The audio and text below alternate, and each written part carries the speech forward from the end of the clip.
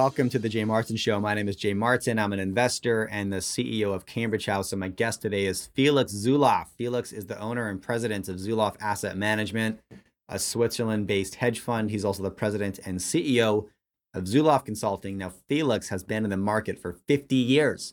50 years, 5 decades. Now, when you've survived in the market for 5 decades, not only survived, but prospered as a professional investor, you have a wealth of experience and perspective that you cannot fake. All right, perspective being the key thing. This gentleman has survived the biggest trends, market crashes, cataclysmic events, et cetera, more than anybody that I've ever spoken to before. So that's why I wanted to talk to Felix, because I'm an investor. I'm not a trader, right? So my average time horizon, if I invest in a company, is anywhere from 6 months to 5 to 7 years. As a consequence, I cannot afford to be swayed by the daily headlines that try so hard to convince us every single minute something major is happening.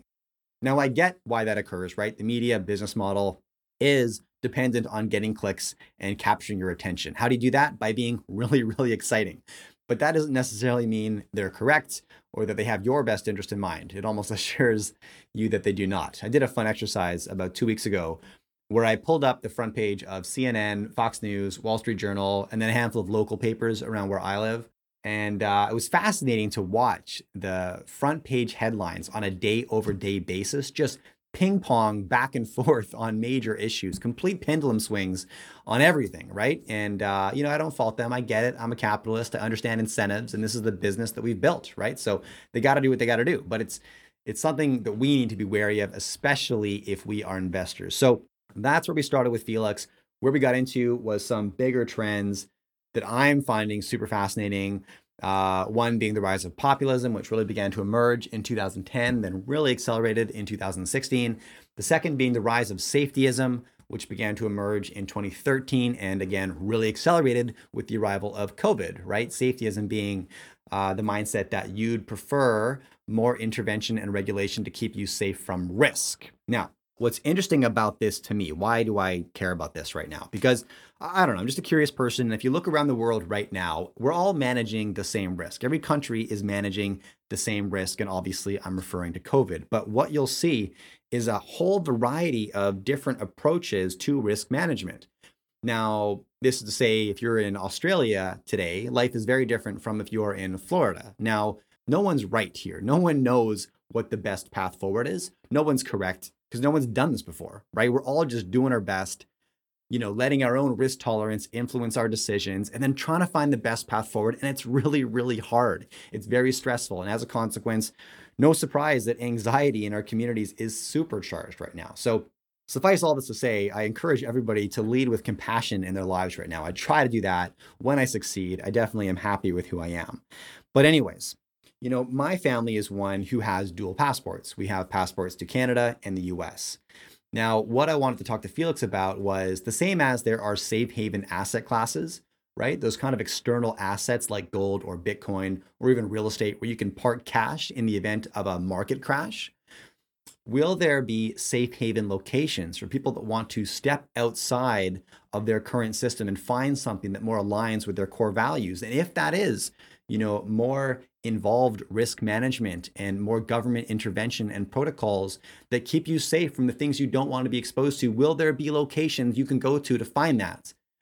Or on the other side, will there be locations that provide more liberty and freedom for those who want to take their chances and go about life, right? And the short answer is yes, absolutely. And we're already seeing that. The longer, more complex answer is how will people migrate to these various locations with complications like passports and international travel? And I don't know. But, for example, looking at the US, very fascinating to me. I love the United States. I'm Canadian, my wife's American, but, and we're in Canada right now. We are frequently having the conversation about if and when we may option our US passports, because what I love about the United States is the sovereignty of the states, right? In Canada, regulation and laws are typically quite federal, meaning the country looks relatively similar from coast to coast. Whereas in the United States, with the sovereignty of the states, in the last 6 months, I've traveled to Washington, Oregon, Idaho, California, Arizona, Texas, Louisiana. I might be forgetting something, but at a time like this, when we are very engaged in risk management, each one of those states almost operates like a separate country. And that's very appealing to me because you can gravitate towards a location where risk management more suits your preference, right? Now, why is this top of mind for me? Because look, COVID is absolutely a risk and a significant event, but I do believe that in 10 years, we'll look back and say, it wasn't so much the event, but it was the trigger point for many events that are happening now and are still to come. Our life in 10 years is going to look remarkably different. And we're getting tastes of this depending on where you look around the globe, for better or for worse. Once again, nobody knows who's right here. And anybody who tells you they know, they're lying because no one's dealt with this before. So anyways, lots of interesting stuff with Felix. He also lives in a similar country. He's in Switzerland, where the states in Switzerland are very, very independent. He lives in a town called Zug, which is 20 minutes outside of Zurich, but operates almost like its own country. For example, his tax rate is 50% less a 20-minute drive away from Zurich in his town of Zug. So lots of fun stuff with Felix today. This kind of stuff fires you up, like it fires me up, makes me very curious about just how these events will unfold, right? I'm very curious about this. Then I hope you enjoyed this as much as I did. Here is Felix Zulauf on the Jay Martin Show. Enjoy.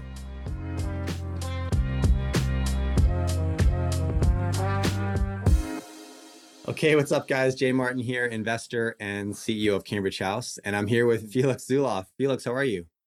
I'm fine. Thank you very much. And thank you for having me on your show. Oh, it's my pleasure. Yeah, it's about time I got you on. I'm really excited about this. I've got a handful of directions I want to take this conversation, and we're going to make the most of our time. So for anybody who's not familiar with yourself or Zulauf Consulting, could you start there, Felix?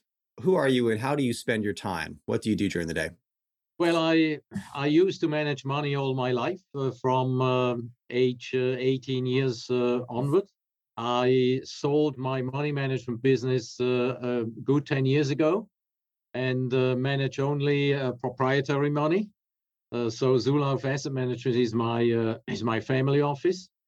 And somebody asked me to write and continue writing my publications that I wrote for my clients, for my money management clients, and make a business out of it. So it's my hobby, actually, but at the same time, it's a business. And I enjoy it like others like to, gardening or whatever. I like to follow the world, politics, the business cycle, rates, currencies, equity markets, commodities, what have you. This is where I feel home. And usually I go to the office 8 to 9 o'clock in the morning. Used to be 6 to 7 in the old days. And then I go home over lunchtime, which is 5 minutes from where my office is. My wife cooks me an old traditional style lunch and spoils me. And in the afternoon, I'm back in the office. I trade the markets. I write, I think. I go for a walk for about 45 minutes during the day to keep myself fit. And I return home at about 6 o'clock. And I follow the markets until 10 o'clock when New York closes. And in the morning, when I wake up at 7 or so, or before 7, I usually check Asia, and that's how my life really is organized. I love it. Okay, and for context, you're based in Zug, right in the middle of Switzerland. I'm sure we had some people when you said you eat a very traditional lunch. Traditional in what context? So that's where we're at now. Yeah, you got a very early start. You mentioned 18 years old, began managing money. If I've got my facts straight, at 23 years old, you took a very large personal loan to invest in the market, really cut your teeth at a very young age. So we're talking about a 50-year span, right, from the 1970s through to today. And as a consequence, you've invested through many cycles. And one of the key challenges I see new investors make, and one that I fall victim to frequently, is recency bias, right? We get so wrapped up in the micro events of the now, right? And it affects our decision making and all of this. So, that's why this conversation excited me so much, because I hope to get some perspective from you. And so when you look at the markets today, Felix, and I know you're a cycles guy, that's your core structure, if I've got that right. talking about where you think we are in what cycles right now and what you think or what you are paying the most attention to. The bigger time span, of course, and I will be very brief, is when Bretton Woods broke down in the early 70s. And then we had the Volcker years where we reintroduced stability into the system, and he cleaned the system and handed it over to Greenspan. And from Greenspan on, we are in a new era. We are in the era of easy money. And with Bernanke, we entered the era of very aggressively easy money, and the fiscal policy is out of line. And this is the long, very long secular cycle. That cycle, I think, will come to an end within the next 10 years. And then I break it down in secular bull markets in between. 2009 was a major, major low, a secular low. And from there, we started a secular bull market. And in that secular bull market, I think the 2020 low was the last low in that bull market. In other words, what started in 2020 is the final mini cycle that leads to the final peak of the bull cycle that started in 2009. And my hunch is that that peak will probably be about 2 years from now, 2024. I do see a big correction coming in the first half of 2022. I do not believe it's the end of the bull market, because I think the authorities are afraid of asset prices going down a lot. And I could very well see that the stock market, instead of declining 10%, could decline 30% because of all the excesses that have built up on the positioning side. When you see that in the last 12 months, as much money flowed into equity and equity products as in the previous 20 years. So this is an excess of a century. And if you have one excess in one direction, that leads to another excess in the opposite direction.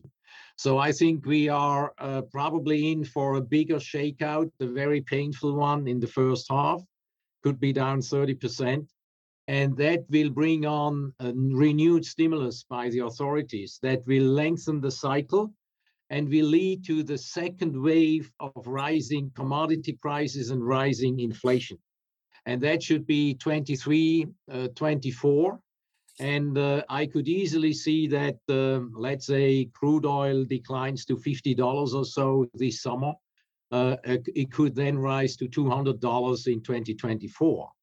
And we could see 10% or higher CPI inflation rates in 2024. So I think 23, 24 is a period of rising rates. Central banks cannot refuse to tighten. They have to tighten. And that will eventually break the bull market in equities, in commodities, and will shake the whole system and the fabric of the credit system. So I think the downturn after 24, when this cycle ends, will be a very serious one that you compare to what happened after 29, for instance, a major washout of the system. Of course, the times are different. Government is more important, more involved, more interventionist, more activist this time, but it will lead to a different world and a very difficult period with social upheavals and unrest and revolutions against the establishment and things like that. So this is the big picture, and this is the cyclical picture in very few words. Okay, I love that. So to recap, as I heard it, we could look for some kind of a sharp correction in the early parts of 2022 on the back of that, more stimulus leading to more inflation, rising commodity prices, eventually rising rates, causing that 2024 time span, the real crash in the market that I think we've been kicking the can down the road for a few years here, yes. Right? So my question for you then, Felix, is you touched on a different world, right? That's I love how you phrased that. There'll be a major washout, and then we're going to enter a different world. And as you said, we were in the era of Bretton Woods, and then enter Greenspan, and the era of easy money, enter Bernanke, and the era of very easy money, enter Powell, maybe very, very easy money. I don't know, but keep this going. I guess my question is, what's the next era then? After the big washout, what's the era after the era of easy money? Well, the washout and correctional period will last about 10 years or so, into the early 30s. And there will be huge swings in the marketplace. The market will then become somewhat controlled by the governments. There will be more manipulations, more interventions, more regulations. I believe that we will lose part of our freedom, because governments do not want us to be free, because otherwise they could not control the system anymore, and they want to control the system. And there will be a fight between those who want to be saved by the government and those who want to be free. Those who want to be in a cozy environment where the government takes care of them, and others who want to be free and decide for themselves. And it's building up, and I think you see it already with the vaccination, what's going on, and it's going to be not just medical and health; it's also becoming economic, and then political. So I think it's a complete social revolution that we are facing. And I cannot tell you how it will work out, but I think we could see eventually governments defaulting. We could see currency reforms. We could see lots of losses of those that have, and supports for the have-nots, and things like that. So I cannot describe you in every detail how it will look like, but I think you have to be prepared for the general direction in which things are moving. What could also come in, which I do not know yet, is usually when you have a difficult economic period, nations tend to become very nationalistic. And the Chinese are turning very nationalistic. The US is becoming nationalistic. The Europeans are trying to build a European bloc. They keep trying. They will never achieve what they have in mind, but they keep trying. And it will create problems between individual nations. One wants to become part of a union, United States of Europe, Greater Europe. Others do not want to lose their sovereignty, etc. So lots of problems, and there could be situations where we have some military conflicts. There are plenty of problems around. I do not believe that China will take Taiwan in a military way, but I guess that Russia will eventually take that part of the Ukraine that is ethnically Russian, which is the eastern part of the Ukraine. I think in the very shorter distance, we have probably Israel taking out the nuclear site of Iran. Something will happen. And when you see that Russia has moved its 41st Army from Siberia through half of Russia, which is several time zones, that's 100,000 troops to the border of the Ukraine. I don't believe that you do that just for a maneuver. I think this is more serious. So there is a lot of things to happen, and unfortunately, the former world policeman used to be strong, powerful, and in control of the system, and organized the system the way the Western world liked it. And I'm talking about the US, has now the weakest administration ever, even weaker than the Carter administration. And this is an invitation for problems and troubles around the globe. What's up, everybody? Sorry for the interruption. Quick note, if you enjoy these conversations, I publish a weekly newsletter and it's free, where I share my top takeaways, lessons learned, and any action steps I might be taking as a consequence in the market. Sign up at cambridgehouse.com. I publish every week and it's free. Now back to the conversation.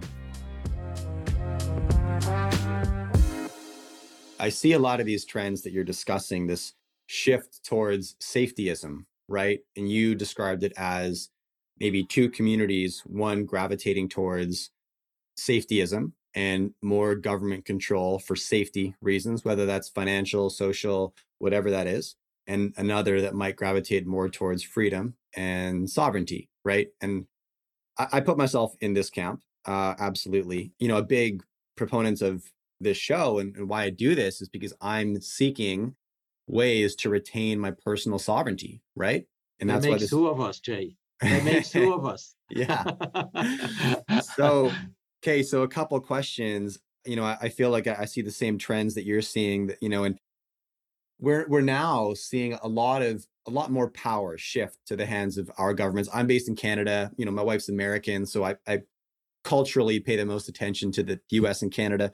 My kids all have dual citizenship.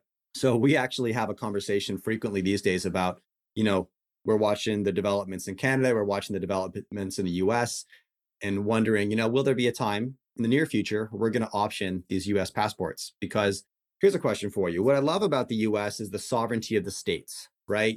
I've been in the last 6 months, I've been to Arizona, Texas, Louisiana, Oregon, Washington, Idaho, and every state operates at this moment with all the travel restrictions and social restrictions, almost like its own country. So, depending on what your risk tolerance is or your freedom requirements are, you can find a state that more likely fits that than being in a place like Canada where it's more federal, more blanket regulation, right? So do you see that changing in the US where there's more and more, I guess, more and more division or difference and separation between the states? Do you see federal government controls trying to limit that? Do you have any thoughts on that, Felix? Well, if you go back to the founding fathers, I think the founding fathers wanted a union, but wanted to have very powerful sovereignty in the individual states. And I think that's the basic of the U.S., the founding bloc for the U.S. And Switzerland is very similar, by the way. Our political system has been built according to the U.S. system. We have sort of a Senate and sort of a representative house. And even the cantons, which are our states, have even more power than your states, even more power. So the tax sovereignty is not with the federal government. That's only a small share. The tax sovereignty is with the individual states. And therefore, they are competing. And the competition is what makes you strong. Making everything equal makes you weak. So you need to have competition to make progress and to create a better world. And I cannot tell you how it will turn out, but I would assume that 10 to 15 years from now, the world will have more countries than today because of secessions. There will be secessions because some ethnic groups may say, well, to the other group, well, we had a good time so far, but now we disagree, and it's better for us to be good neighbors than march along each other's side. And that's what I see ahead. And I think you will also see those breaks within the European Union. There are rifts going through the European Union in all directions on immigration. You have Germany on one side, which is very soft, and you have Eastern Europe and France being very tough. They disagree. Then you have had Germany that used to be tough on stability and government debt and indebtedness, and you had France and Italy and Greece that are on the other side. Now Germany has given in. They are becoming more French and more Italian-like, and they will pay for all the sins in Europe, and they do not realize that they will be very weakened and will never be the Germany again that they used to be over the last 50 years. So there are all sorts of problems, and the UK broke away from the European Union because they hold up freedom in much higher esteem than the Europeans, which the Europeans are socialists by nature, in a way. Some countries more than others, some individuals more than others. But, you can see from the government share of GDP, which has jumped in the US from the low 20% to the high 30% in a few years' time. You see in Europe, you have Germany that has jumped to 54%, the European Union 59%, France 64%, government share of GDP. That's socialism. And therefore, Europe will not be very competitive in the future ahead Mm. because of all that. That's really interesting. And I actually didn't know a lot of that about Switzerland, how sovereign the states were, until we hopped on this call and you mentioned, for example, where you are in Zug. What did you say? A 50% break on your taxes compared to if you lived in Zurich, which is a 20-minute drive away? Yeah, that's correct. Yes. Even in the military, we have, I mean, it's under the guidance of the federal government, but you have troops that belong to each state, so to speak. Okay. So we have state troops and we have federal troops, all under the guidance of the federal government. Okay, interesting. Now, therefore, let's follow this trajectory of more government control. Yes, you've got the US as the global superpower now on their heels. Whenever anyone's on their heels, you can expect more extreme measures to retain power. You see that in a boxing match, right? You start swinging for the fences Sure. when you know you've got the clock ticking against you. Uh, so therefore, do you see more safe havens begin to emerge? And if put yourself in my position as somebody who runs a business that's 90% location independent, I could be anywhere, right? So we're looking at relocating to somewhere where sovereignty might be stronger, somewhere like Texas, maybe somewhere like Switzerland. Do you think you go somewhere like that? Or do you go to a highly unorganized country where things are just likely to remain sovereign because the country's a bit of a mess? I'm talking about some developing nations. It's too early to say because there is a movement that is trying to get rid of sovereign nations and have a world government. When you read the Great Reset program by the World Economic Forum, they are trying to change the world and they are trying to change it toward global socialism, and they want to remove major power from large powers like the UN, the US, and give the power to the UN. We recently had a vote in the UN that they wanted to make climate investments for every nation, that every nation had to subscribe and sign that they have to a certain percentage of GDP put into investments against climate change. And due to Russia's and China's veto, we didn't get it. But you see it on taxes.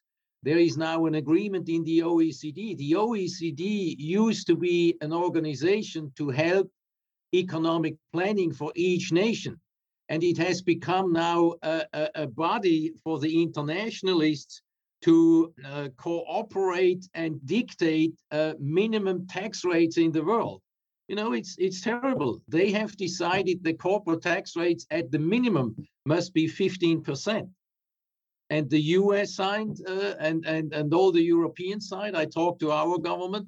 They signed, and they signed because they say if we do not sign, they will blackmail us and they will make our life miserable. Therefore, you have these different movements that are going on, and these trends, most people are not aware of it, but it's a big fight. And I hope that these dark pools behind the World Economic Forum that are pushing for this change are losing out eventually, but it will be a tough struggle.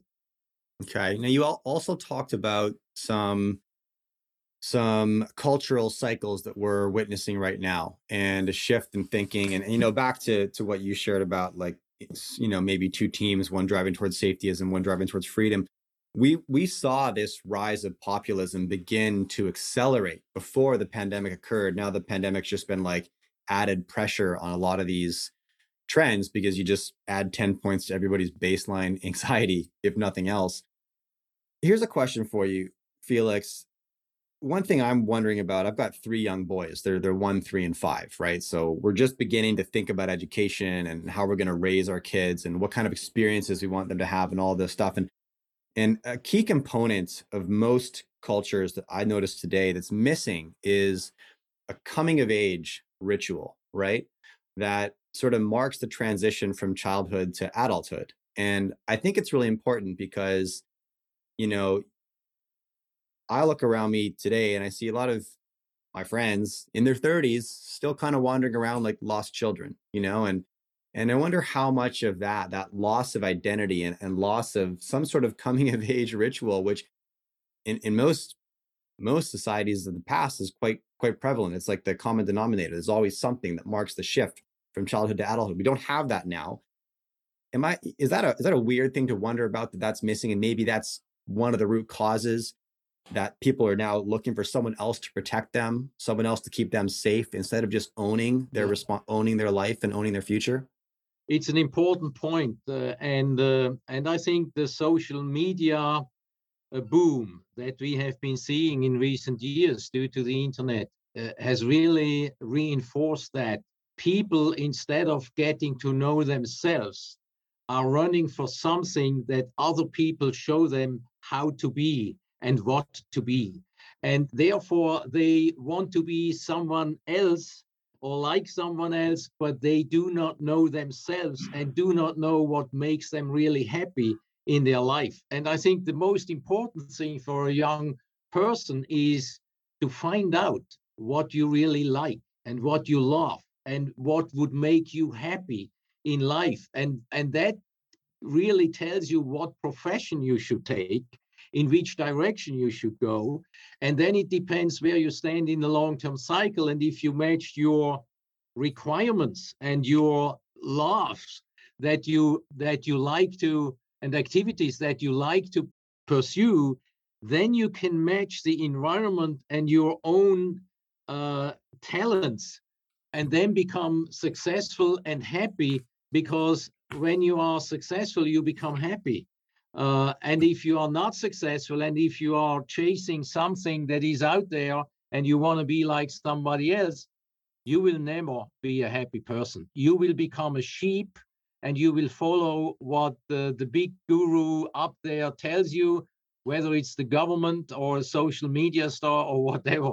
And I think the majority of the people are sheeps, unfortunately, instead of getting to know themselves and finding their own way. And this has nothing to do with the level of education. That is true on all levels. It has nothing to do with that. Sometimes, somebody cleaning the streets is wiser in finding out what makes him happy in life than a university professor. I 100% agree with that. Yeah, and this lack of identity that I see. I mean, if you lack an idea of what you are and therefore what you want to be, then how could you feel confident that you could be competitive, right? Because competitive at what, right? If you lack the belief that you could be competitive, then the thought that you'd want to retain any sovereignty or direction, independent direction of your life would be lacking, because you wouldn't be clear on what that could be. You have to know whether you are a person who wants to be guided or whether you are a person who wants to guide. This is also important, because this decides which way you should go in your professional activities and career. And the saddest outcome would be somebody who decides they want to be guided because they've never tried guiding, right? And so, I know we're running against the clock here, but what sort of advice would you have, Felix? I mean, I hear what you're saying, and I'm like, everybody needs to try leading. Everybody needs to try guiding. They need to step out front to see if they like it. You know what I mean? And maybe try failing at it and try it again. That's usually the process that works. As parents, and you are a father as I am, you see very early what your kids, what the nature of your kids is. When you are on the playground with other kids, you see very clearly who are those who want to guide and dictate and say, we go in this direction. And you see others who are just running after them when they run ahead. You see it even at the kid's age, you see it, and then it develops over time, and some kids develop earlier and some kids later, and you have to follow that. I think it's nature. it's a natural thing. The majority probably wants to be guided, and the majority of people are happy if they have a regular job, a stable income, some well-being. They can go to sport events, cultural events, some vacations, some traveling, and then they are happy. Others are only happy if they can only decide for themselves which way they want to go. You know, so it's different. It's different. It's different. And here's the fact that I believe no matter what box you land in, you are the only author of your life and you only get one chance to author this life. And so what are you going to do with it, right? You don't get those days back and you create your That's own right. reality. Absolutely. And everybody else creates theirs, right? So You're very wise for your age, Jay. I love it. All right. Look, we're over time here. I really appreciate you making time to chat with me, Felix, and to get in front of my audience. I feel like I could keep you for another 2 hours and just keep going on so many other threads and buckets. So I'd love to do this again sometime. What I want to leave you and your audience with is the next 10 years are are going to be very different from the last 10 years. I think in the last 10 years, in your investment approach, you had to be a passive investor, buy and hold. If you could pick the right stocks, the right 6 stocks in the world that went up like the Microsofts and the Googles, perfect. But if you were a passive investor, you did extremely well. That approach will not work again in the next 10 years. The next 10 years will be a roller coaster in the markets, and you will have to time the market cycles.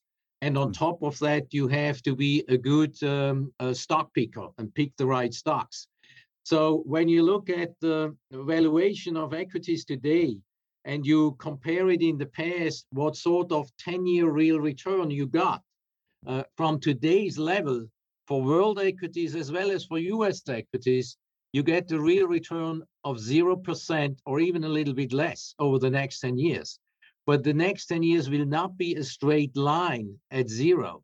It will be a roller coaster. And if you want to create a bigger or a higher return than zero, you have to time the cycles. That's very important. And therefore, you have to adapt to it. And there are not that many people around because the old guys like me, they may do it for themselves, but there are not many Stanley Druckenmillers and Tudor Joneses around. And the young breed of hedge fund managers are long short people who are basically long with a few shorts to justify higher fees. But whether they have proven, most or the majority has proven that they cannot really add value in down markets.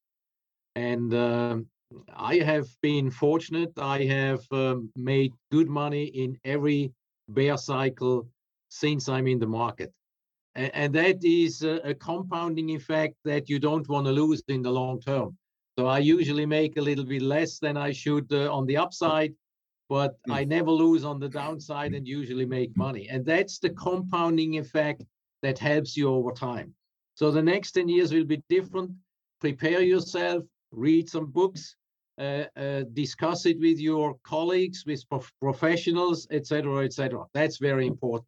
So what's the play? I have to ask there because timing cycles and timing highs and lows is something most investors just won't be able to do for lack of time investment. They work a 9 to 5, they've got family obligations. So they only have a few hours to look at the market.